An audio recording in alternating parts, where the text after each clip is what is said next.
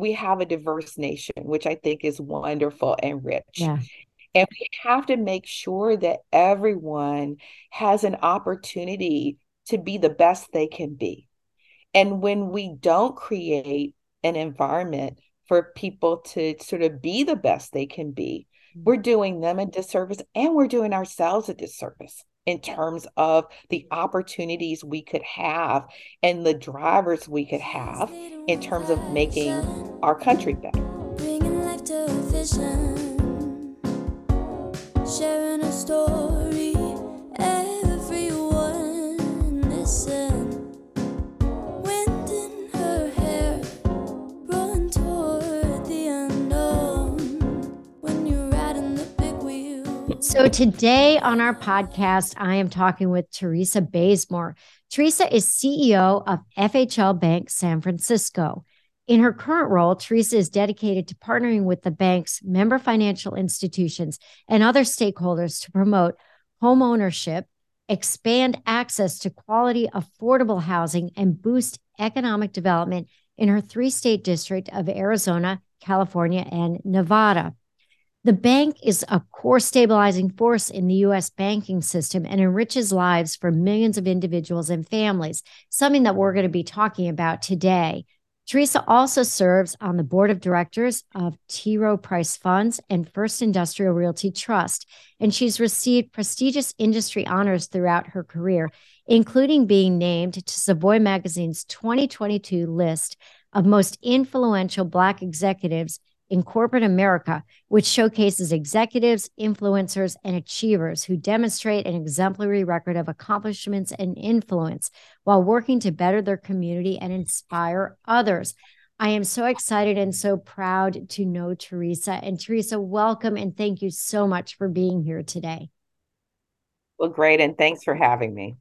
Of course. So, Teresa, you have got to be like one of the most busy on the road executives who I have ever met. And I know a lot of executives. In fact, I believe you're at a conference here today, but I've never seen someone who's on the road and at it more than you are.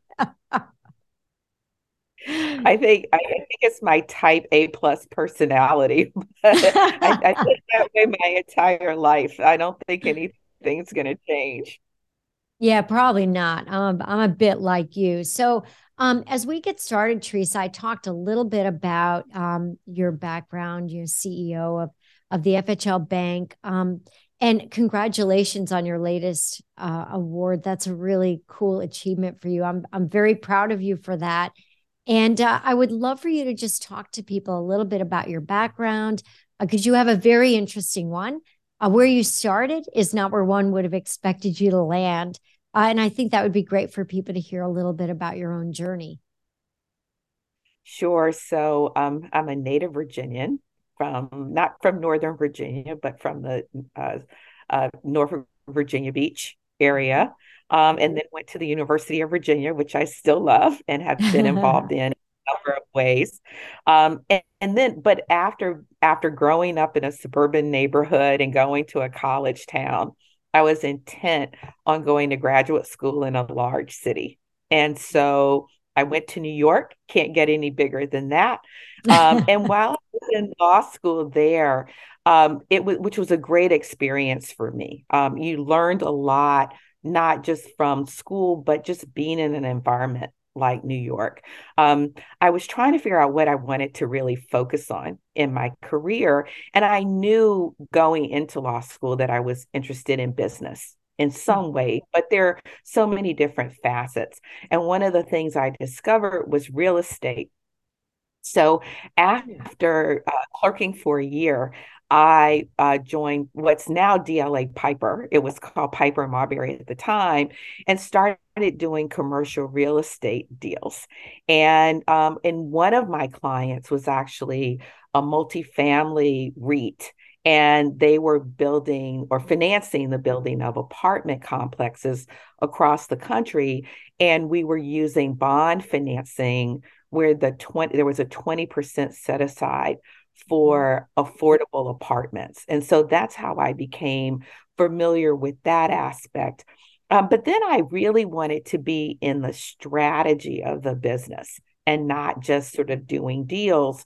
And so I started talking to recruiters, as they would call. So it's like, no, I don't want to go to a different law firm. And at the time, you now see lawyers go back and forth between firms and companies. But at that time, that hadn't happened yet. So I thought I should go to a big company just in case I changed my mind. And someone called me about the Prudential, who had the third largest mortgage origination platform in the country. But when they read the description of mortgage banking, my reaction was, well, that sounds definitely boring. And she talked me into going to the first interview.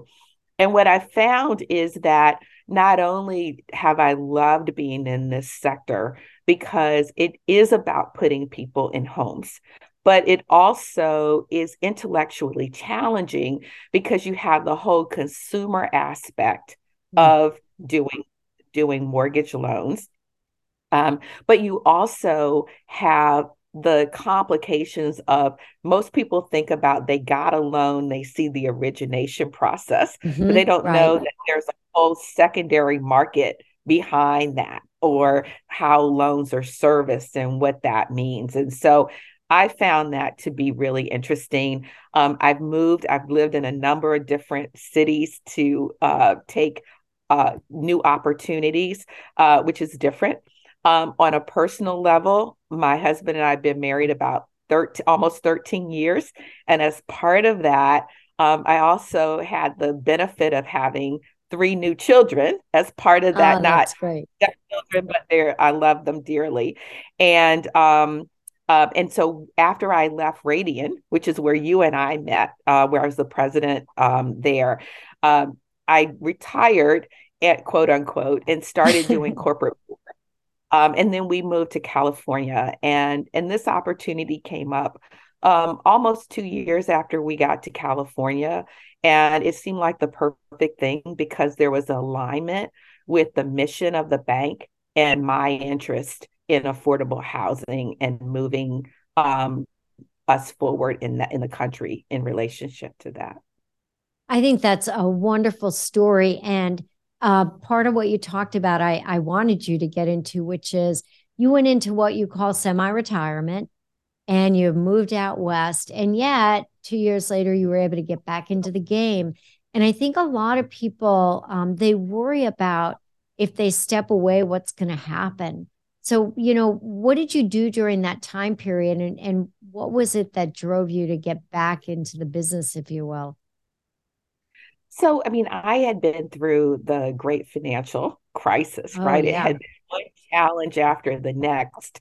And I think once, one of the things I'm most proud of at Radian is we got through the financial crisis and we built market share to a high Yeah. level of where it had ever been. And so you get to a point where you sort of have accomplished a lot and the challenges just don't seem to be there. Things are sort of moving along. And I just felt like it was time to do something else, but I didn't know what that was.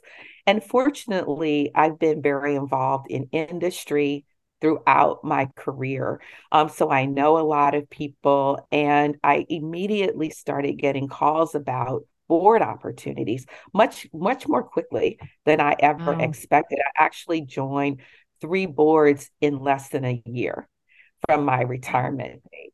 And the first one was the Federal Home Loan Bank of Pittsburgh. So that was my first foray into the Federal Home Loan Bank system.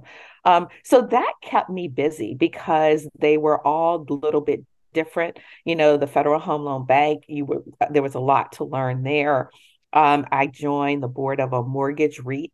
Hmm. And so that was a different sort of aspect. And then really joining the T. Rowe Price Funds Board. So for those who don't know, every mutual fund has to have its own board of directors because Hmm. we are the fiduciaries for the investors in the fund versus the corporate board that is running the advisor, right? So there's a Oh, separate corporate. interesting.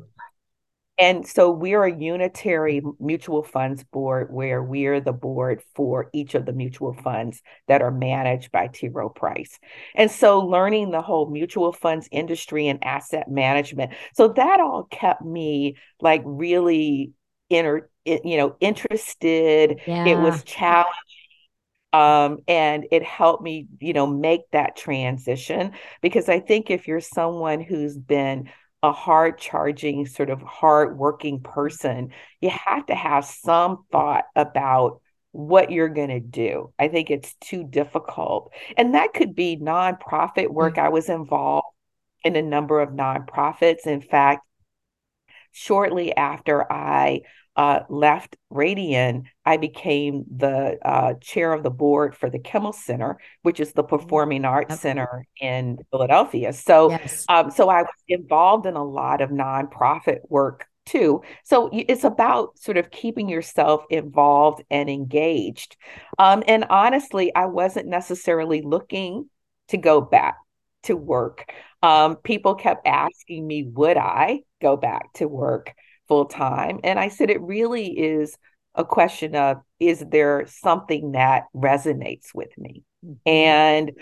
And so that's what happened in this particular case. I was really interested in how do we move the affordable housing needle? How do we also, as we see changing demographics in our country, we still have a pretty wide gap in home ownership, particularly when it comes to Black folks and Latinos. Mhm. And what can we do to sort of address those issues? We have increases in homelessness, right, which have been Yeah. somewhat exacerbated because of COVID. And I still worry about where we are in that regard. There's a lot of work to be done. And so it's a little bit more difficult when you're not working somewhere to have a platform to focus on those issues. So to Yeah. have an opportunity where part of the mission of the organization is affordable housing, economic revitalization, community development, there was an alignment with my interests personally. And so it just seemed like it was perfect, especially since the opportunity was in California and we were Yeah. already in. That was wonderful. And I couldn't believe when I got the call from you about what you were doing. And so I'd love for you to, so we're going to get into the whole affordable housing and really what people can do to get involved, right? What leaders in the community can do to get involved. But first, let's talk a little bit about the Federal Home Loan Bank. I learned a lot, and it took a little bit of time too to really learn what the business is and what you do and how you partner with within your jurisdiction. It happens to be three states that you're in with member financial institutions.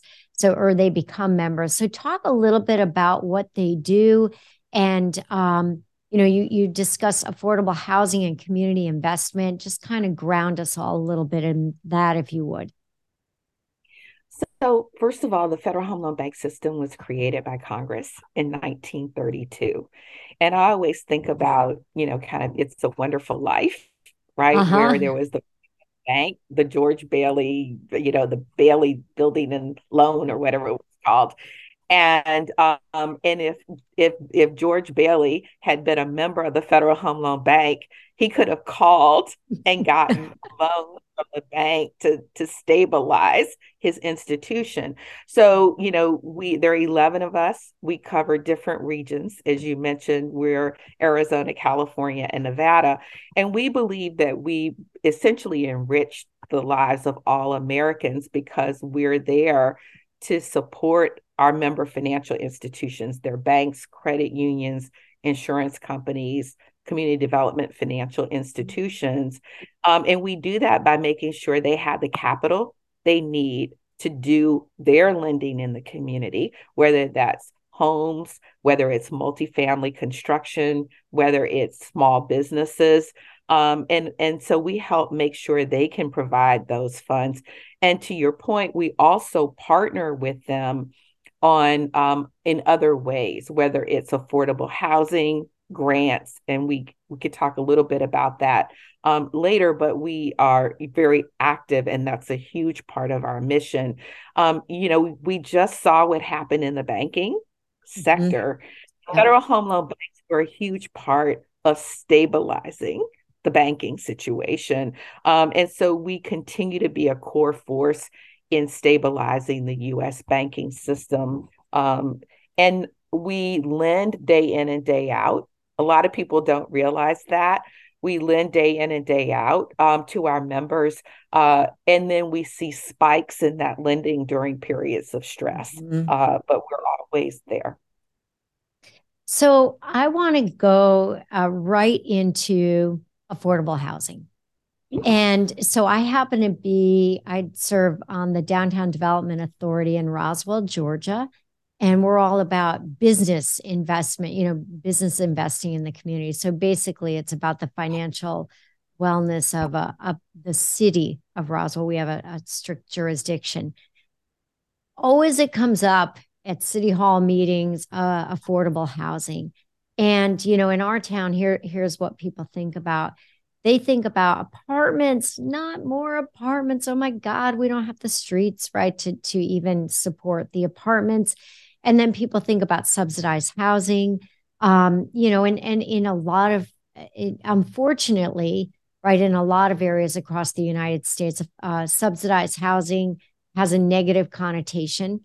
And, what I want to have a good conversation about is educate people on what is affordable housing.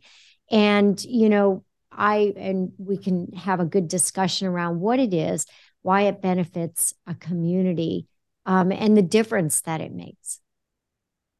Yeah, so first of all, I think more recently people have used the term workforce housing.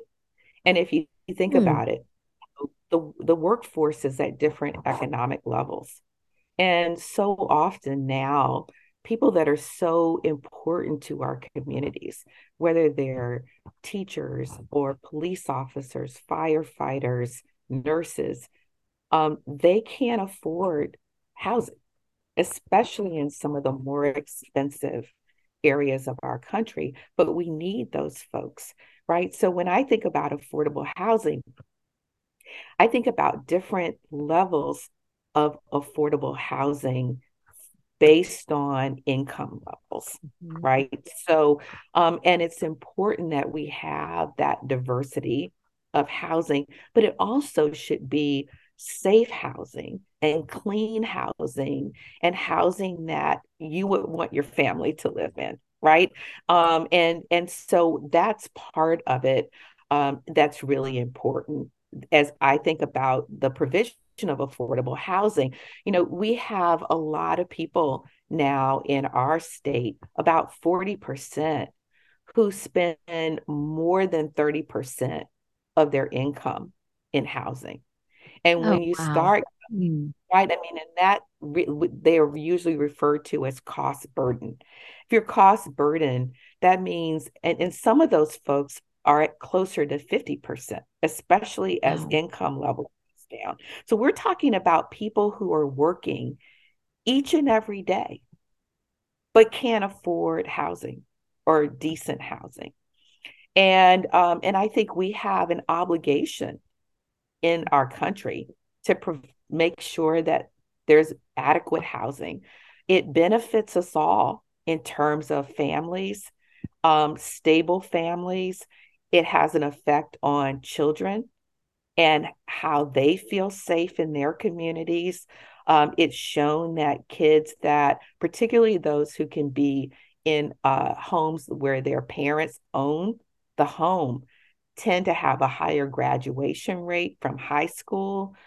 A larger percentage of them tend to go to post-secondary school. And so there are huge benefits for us as a society, but home ownership is so fundamental. How can you do those other things or be concerned about those other things if you don't have a roof over your head or a good roof over your head?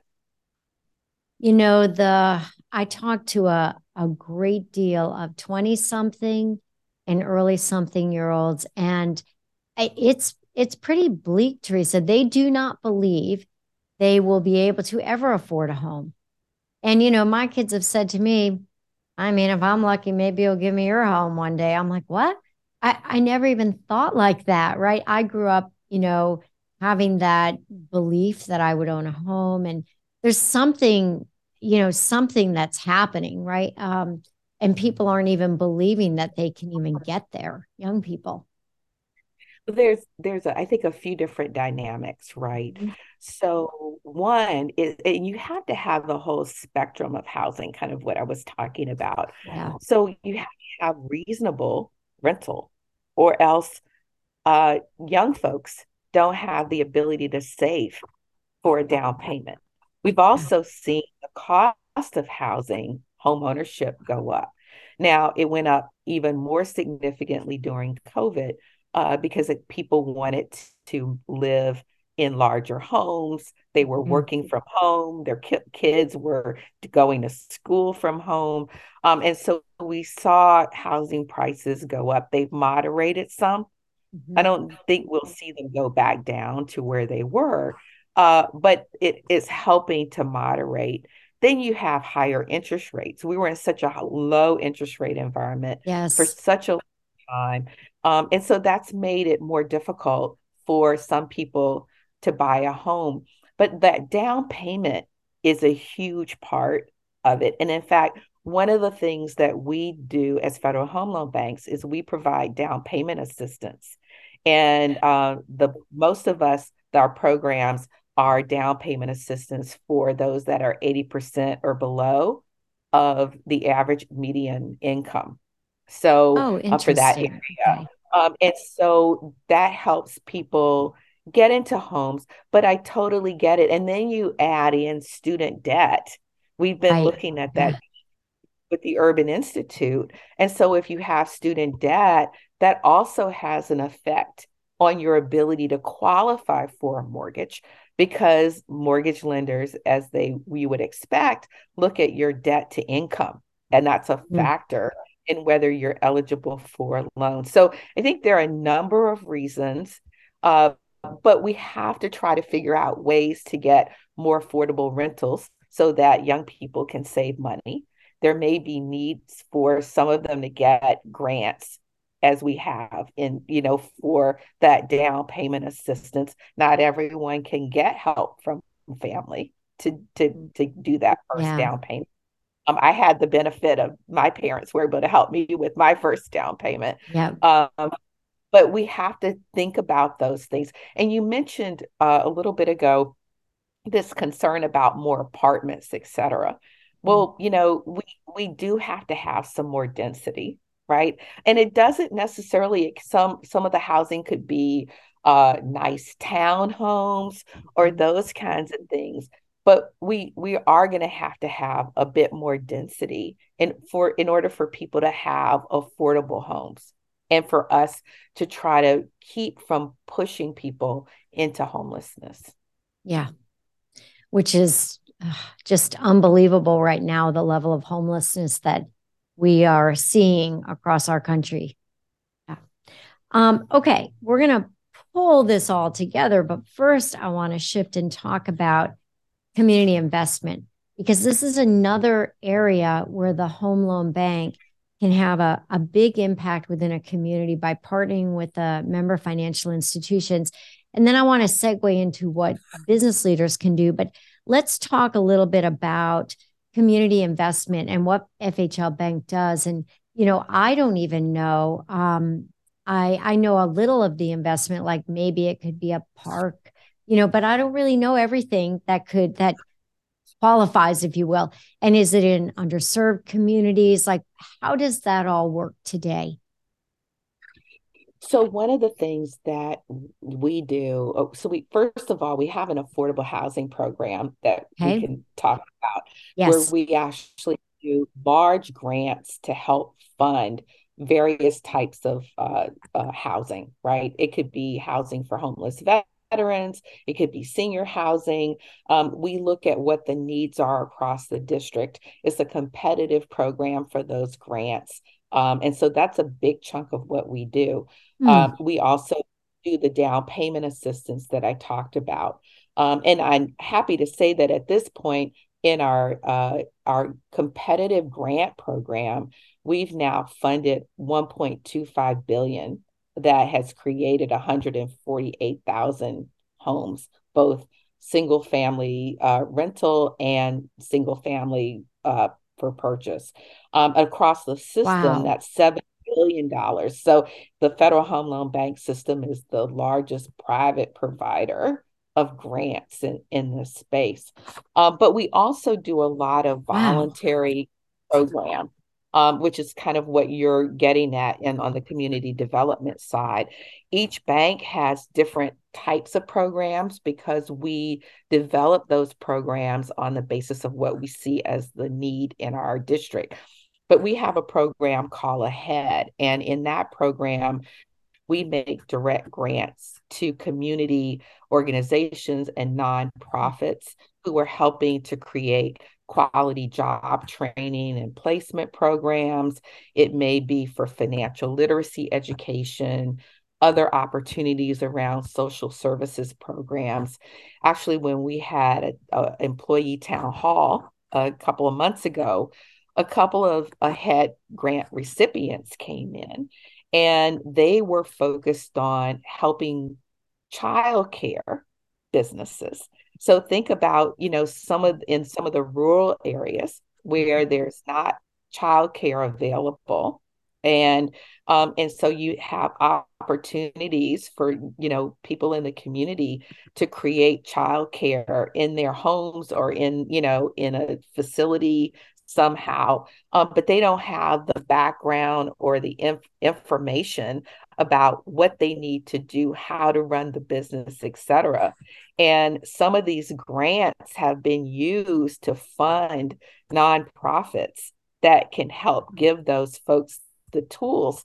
And so think about it, it's helping them create their own small business, but it's Wow. also been providing a service that's highly needed for the community where people can feel free going to work and earning income that they need to support their families, but not having to worry about their children being taken care of appropriately while they're at work. So that's another area, at our bank we've done about 700 projects.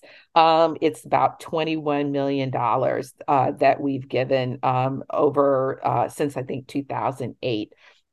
We also do other matching programs. So we like to do things in partnership with our members. So our members are involved in our affordable housing programs. When we do down payment assistance, they're making the loan and getting the grant money from us to give to the new homeowner. Um, to make those deals happen. But we've done a lot of different matching grants where we've done things around disaster relief, as you can imagine, Oh, in our yeah. district, fire issues, pandemic recovery. We did a program last year with respect to home ownership counseling, where we put up $1 million and our members did another 1.2. So home ownership counseling agencies received 2.25 altogether, that help them provide counseling to folks to either buy a home or stay in the home. And so that's important. About a year ago, we embarked on a program with the Urban Institute out of DC that we are calling the Racial Equity Accelerator, and we're funding it at $1.5 million. But we have four areas that we're focused on, and one of the areas is: are there ways to address some of the systemic biases in mortgage originations and how we underwrite? Wow. Is there different data, other types of information like rental payment history that can be incorporated into those underwriting decisions? Another area is looking at automated tools and algorithms and making sure that those tools are being used, that the data that's going into those tools is not creating bias on in the future. We've looked at student debt And are there ways to address Mm. student debt going forward because that's holding a lot of people back from home ownership. And the last area is focused on how do you help people with short-term uh, issues, right? So I own a house, and something happens. People don't just walk away from their homes. Yeah. Usually there's something that happens. And are there ways to help people so that they don't have to walk away from their homes? If you think about home ownership, if you can own a home, not only does it bring all of some of the good things we were talking about earlier, but you can get a fixed rate mortgage, right? Your payment's never going to go up. And that means that as your income grows, your capacity to do other things also grows. And it also means that as the value of your home is going up, you're also growing the equity, right? You're able to then pass on intergenerational wealth. You may be able to use some of that equity to help fund your kids' college tuition. There's so many benefits to home ownership. So, so we're trying to figure out, are there ways that are still creating sustainable home ownership? Because what you don't want is to put people in homes they can't afford. But there Yeah, we've are seen ways that to look happen. at it. Absolutely. We don't want to play that again, right? No. But there are great new innovations, programs that do look at whether someone has the ability to repay in other ways that do create sustainable home ownership. So we're focused on some of those areas. It's an unbelievable mission. And, well, I'll tell a story about community investment, but then I want to get back to these grants and then what business leaders can do. There's a company that we do business with. They're one of the largest suppliers of like equipment and apparel and equipment to high schools for their sports teams. And they actually take a portion of their revenues and they put it back into the community. And what they specifically focus on are the schools, be it branding, colors, fixing signs that are broken, right? Because they know that school pride also is a direct correlation to kids graduating, that it also impacts suicide rates, right? Having that pride and that connection in the community. So we know that there are pockets of things that are being done. And what I'm thinking about, I'm thinking about these grants, which is incredible, down payment assistance. And I'm thinking about companies that are in communities. I'm thinking about leaders that are there that are listening. And, how can they impact and like get involved? So do they reach out to their financial institution, find out if they're partnered with an FHL bank? Like, I don't, what would be some practical advice and things that they could do? Yeah, so I mean, I think one of them is that going to their financial institution, looking at different programs they might have. Are there ways for them to get involved? Um, but I also think there are other ways to, have a tangible, Mhm. impact in the community. And to your point, helping to improve how things look. So as a bank, right, separate, our employees do a project called Rebuilding Together. It's a charity that's all over the country. We helped build a playground last year. There are ways I think it's a great way to get employees involved.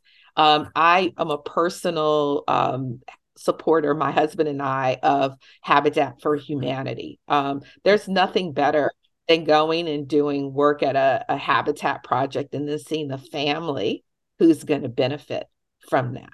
But also, I think mentoring and because a lot of kids don't necessarily see models of who they can be in the future. And I think this is incredibly important. Just as an anecdote, years ago when I was still at my law firm, there was a high school in Baltimore that had a 50% dropout rate.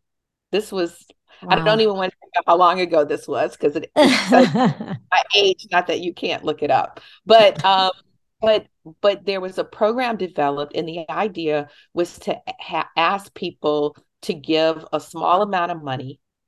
Each student could get $5,000 towards their secondary after high school education. But the other idea was to have these folks mentor the students. Someone came in, a psychologist, and identified about 30 or 35 students who had the ability to finish and go on with their education afterwards, but who were at risk. So they weren't trying to find the students who were definitively probably going to graduate from high school, but the Yeah. kids who were at risk not to. And our law firm got involved, and which was great because there were so many more of us, right? That we could give a good chunk of money, but also get involved. And so I ended up coordinating the program for the for the firm. And I would get a different lawyer to go meet with the students every week. And they could talk about whatever. They could talk about architecture. They could talk about, anything. But it was about them seeing other opportunities. A lot of these kids hadn't even been to the inner harbor of Baltimore. And Wow. so I worked with the teacher who was helping them, who had previously been on the city council. At the time, Kwesi Mfume was the congressman from Baltimore. And I got the firm to get a bus, and we took them down to Washington, D.C. And they went on a White House tour. We took them to Wow. Congress. They could be in the gallery. I truly believe you have to show kids that there are opportunities and things that they can do. And so as I think about businesses in the community and leaders in the business community, sort of helping to find opportunities, whether it's through nonprofits or whether it's working with your financial institutions to provide that and to talk to kids and show them. And we're also cultivating our own workforce for the future. Yeah. I think we forget, right, that we need to cultivate these young people to work for us one Right. day. And so there's sort of a double benefit. It's a societal benefit. It's also a benefit for all of us to have a great workforce in the future. And we're all challenged with that right now. Yeah, you're right. Wow, that's very well said. I want to ask you about the economy, business ahead, just kind of there's a lot of headwinds for leaders like yourself all across the world, right? This isn't a US issue, right? The economic headwinds. And what are you hearing is on the top of mind of your peers? And, even for yourself, what are you most thinking about? And what are you doing about it? Yeah, so, I'm a big believer in strategic planning, and I'm a big believer that you create a strategic plan that is dynamic, right? And that is um, uh, not on the shelf, so to speak, right? Yeah. And so one of the things that we've done is we've made our strategic planning process a lot more robust since I joined the bank. And our leadership team is fully involved in it. We're always looking at what are the things we should be focused on. In fact, we're going to be spending time next week looking at the initiatives that we chose at the end of last year and kind of taking another look at how are they doing, but is there anything that is in the environment that we should be thinking differently? Should we pause something? Should we change something? Is there something else that we didn't contemplate, but now given changes in what's happening in the environment, business environment, in the economy, are there changes we should make? One of the things I learned going through the financial crisis was the concept of scenario planning, and to sort of step back and say, what are the other scenarios that could happen that are different from the assumptions that you used as the basis for your strategic plan as the basis for your business plan for the year. And if those things, how likely are those scenarios? And if those scenarios were to play out, would you still do the things that you're planning to do or that you're working on? Or would you pivot and do something else or do something differently, make adjustments? And I think that's ever more important again today than maybe we had a period of time where it was less important, but I think we're back to a place where it's important to constantly be checking that. And also the other thing is, and this is challenging, but to try to figure out what are the weak signals of when those things are happening. What are those things you're looking for that could be a change that would require you to change? And how do you try to identify that those things are starting to happen? And so to me, that's how we're thinking about it and how we're and trying to make sure we're staying on top of what the trends are and what do they mean. And so that's how we're focused at our bank. And I think that's what others are doing as well. Yep. So are you finding that you're meeting with your team more frequently to really talk about what those scenarios could look like? And who do you get involved in all of that, Teresa? So I have a pretty broad leadership team. I like that because I want different disciplines at the Yep. table. I want different viewpoints at the table. I don't like having yes people Yeah. at the table because I may have a view coming into the room, but I may hear other thoughts that I walk out of the room with a different view. And so that's what I want. And so, it's my COO and our, chief risk officer, our head of internal audit, our chief human resources officer, technology folks are in the room, including the cyber folk, one of the cyber head of cyber, the head of DEI is in the room. So so really trying to make sure that we have a lot of diversity of thought in the Yeah. room. We meet as a team once a week, unless there's something where we need to meet more frequently.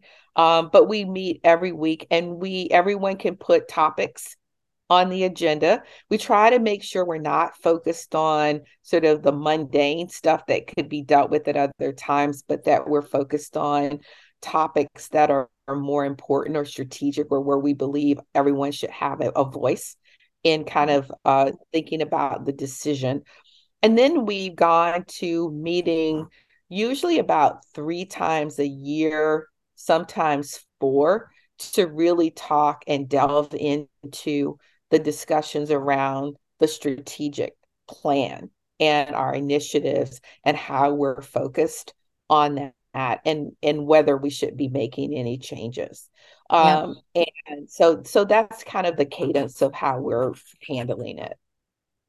I think that's really good and important for people to think about strategic planning, account planning, both of them, right? We talk about being dynamic, flexible, include some scenario planning, ever more important. So I want to shift gears and talk about diversity, equity, and inclusion. You and I have had the conversation. You are an extremely accomplished executive who happens to be Black and female. And you're like a exceptional individual who's had all kinds of recognition and awards, and your capabilities and what you do is just incredible. And in spite of all that, right? And that's why I want to talk to you. We still this diversity, equity, and inclusion continues to be a huge topic. Especially I think during the pandemic, it rose again even greater. And you and I were having a conversation that divides seem to be even getting greater for whatever reason. But I wanted to kind of get your view on what DEI means to you in the workplace, in a community, why it's important, and what we all can do, right? So we'll have a good conversation here, what we can all do to ensure that we're mindful, right? And thinking about it. And it just becomes part of our own muscle memory. Yeah, so I actually had a recruiter refer to me as a purple unicorn. And Oh, that was nice. Purple. um yeah, purple unicorn. But Purple but unicorn. we have a diverse nation, which I think is wonderful and rich. Yeah. And we have to make sure that everyone has an opportunity to be the best they can be. And when we don't create an environment for people to sort of be the best they can be, we're doing them a disservice and we're doing ourselves a disservice in terms of the opportunities we could have and the drivers we could have in terms of making our country better. Right.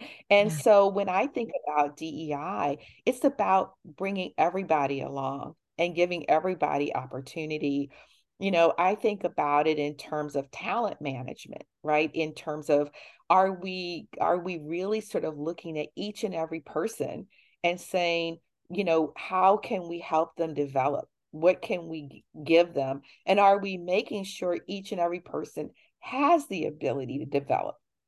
And we're not just developing the person who reminds us of ourselves. And then inclusion is really important as well, right? Because people need to feel like they can bring their true selves to work, right?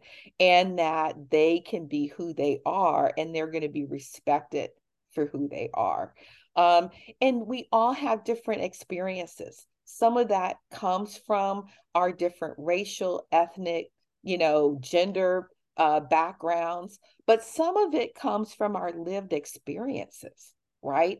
Some of which may have been different because of those things, but some of them are different not because of those things. They may be because of our interests, etc.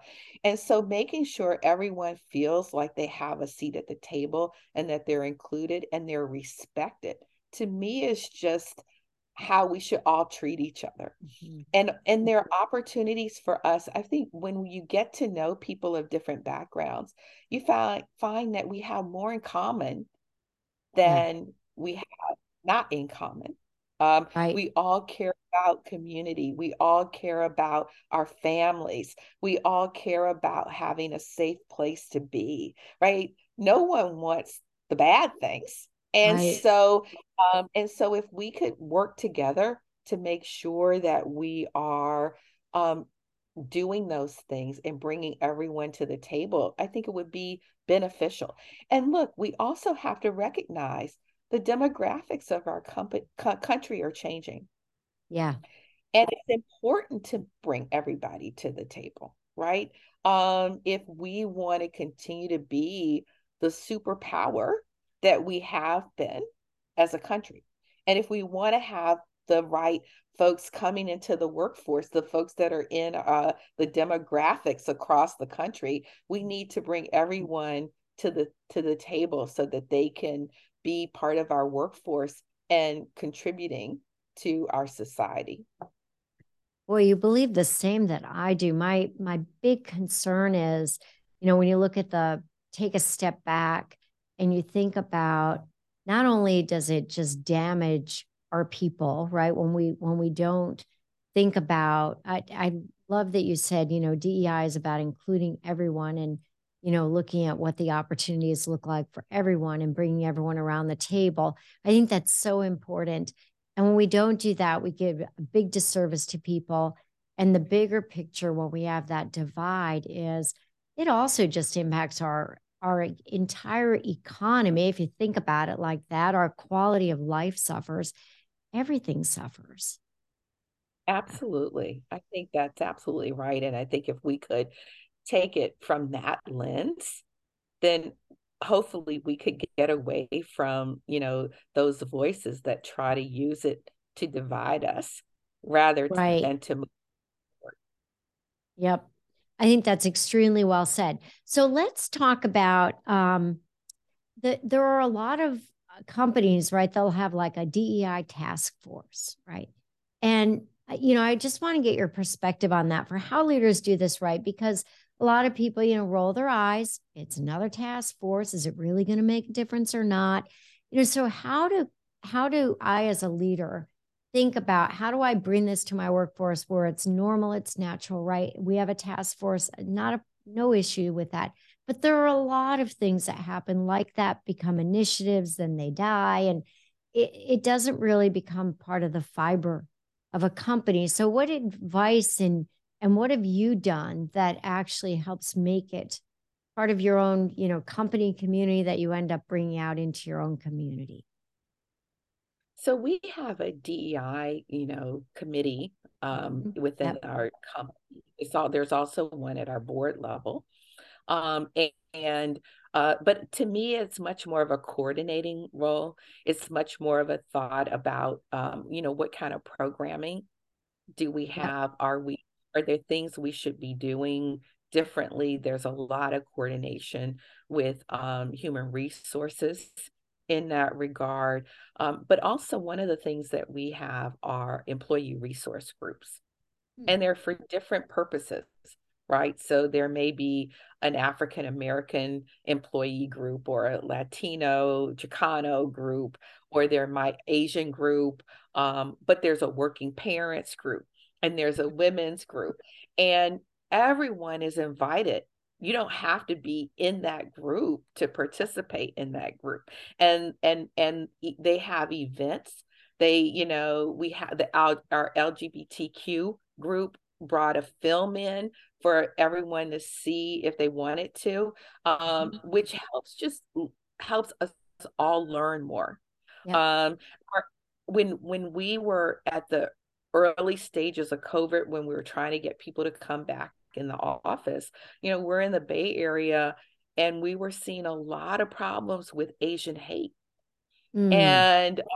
and we had employees who were afraid to come to the office, like putting aside the issue of whether people want to come back to the office in general. Yeah. This was a true sort of fear issue. And while I could help try to protect people in the office, I can't protect anyone on their way to the office. Yeah.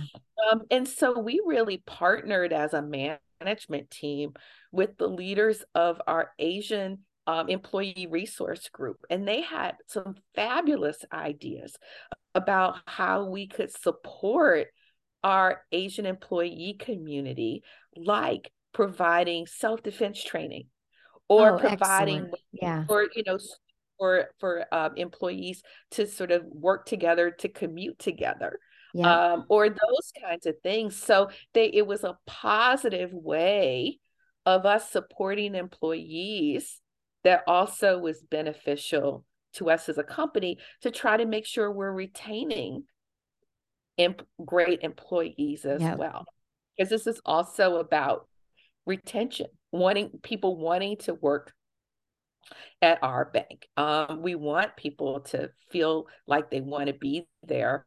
The Yeah. mission that we do is a huge part of that. I mean, we have a lot of people who do work at our bank because they love the mission. And I think young people are even more attracted to that. Now they want to feel like they're working somewhere where part of the benefit is that institution is trying to do something for the greater good. Yeah. Well, I think that's just great. And on that note, I think we have just created a fantastic podcast together, Teresa. So I want to thank Terrific. you so much for being here today. It was insightful, thoughtful. You spoke from your heart. I really appreciate it. And I learned a few things today. So thank you. And I hope one day you'll come back. Sounds good. Thanks, Michelle. Always good to see you. Great to see you. Riding the big wheel.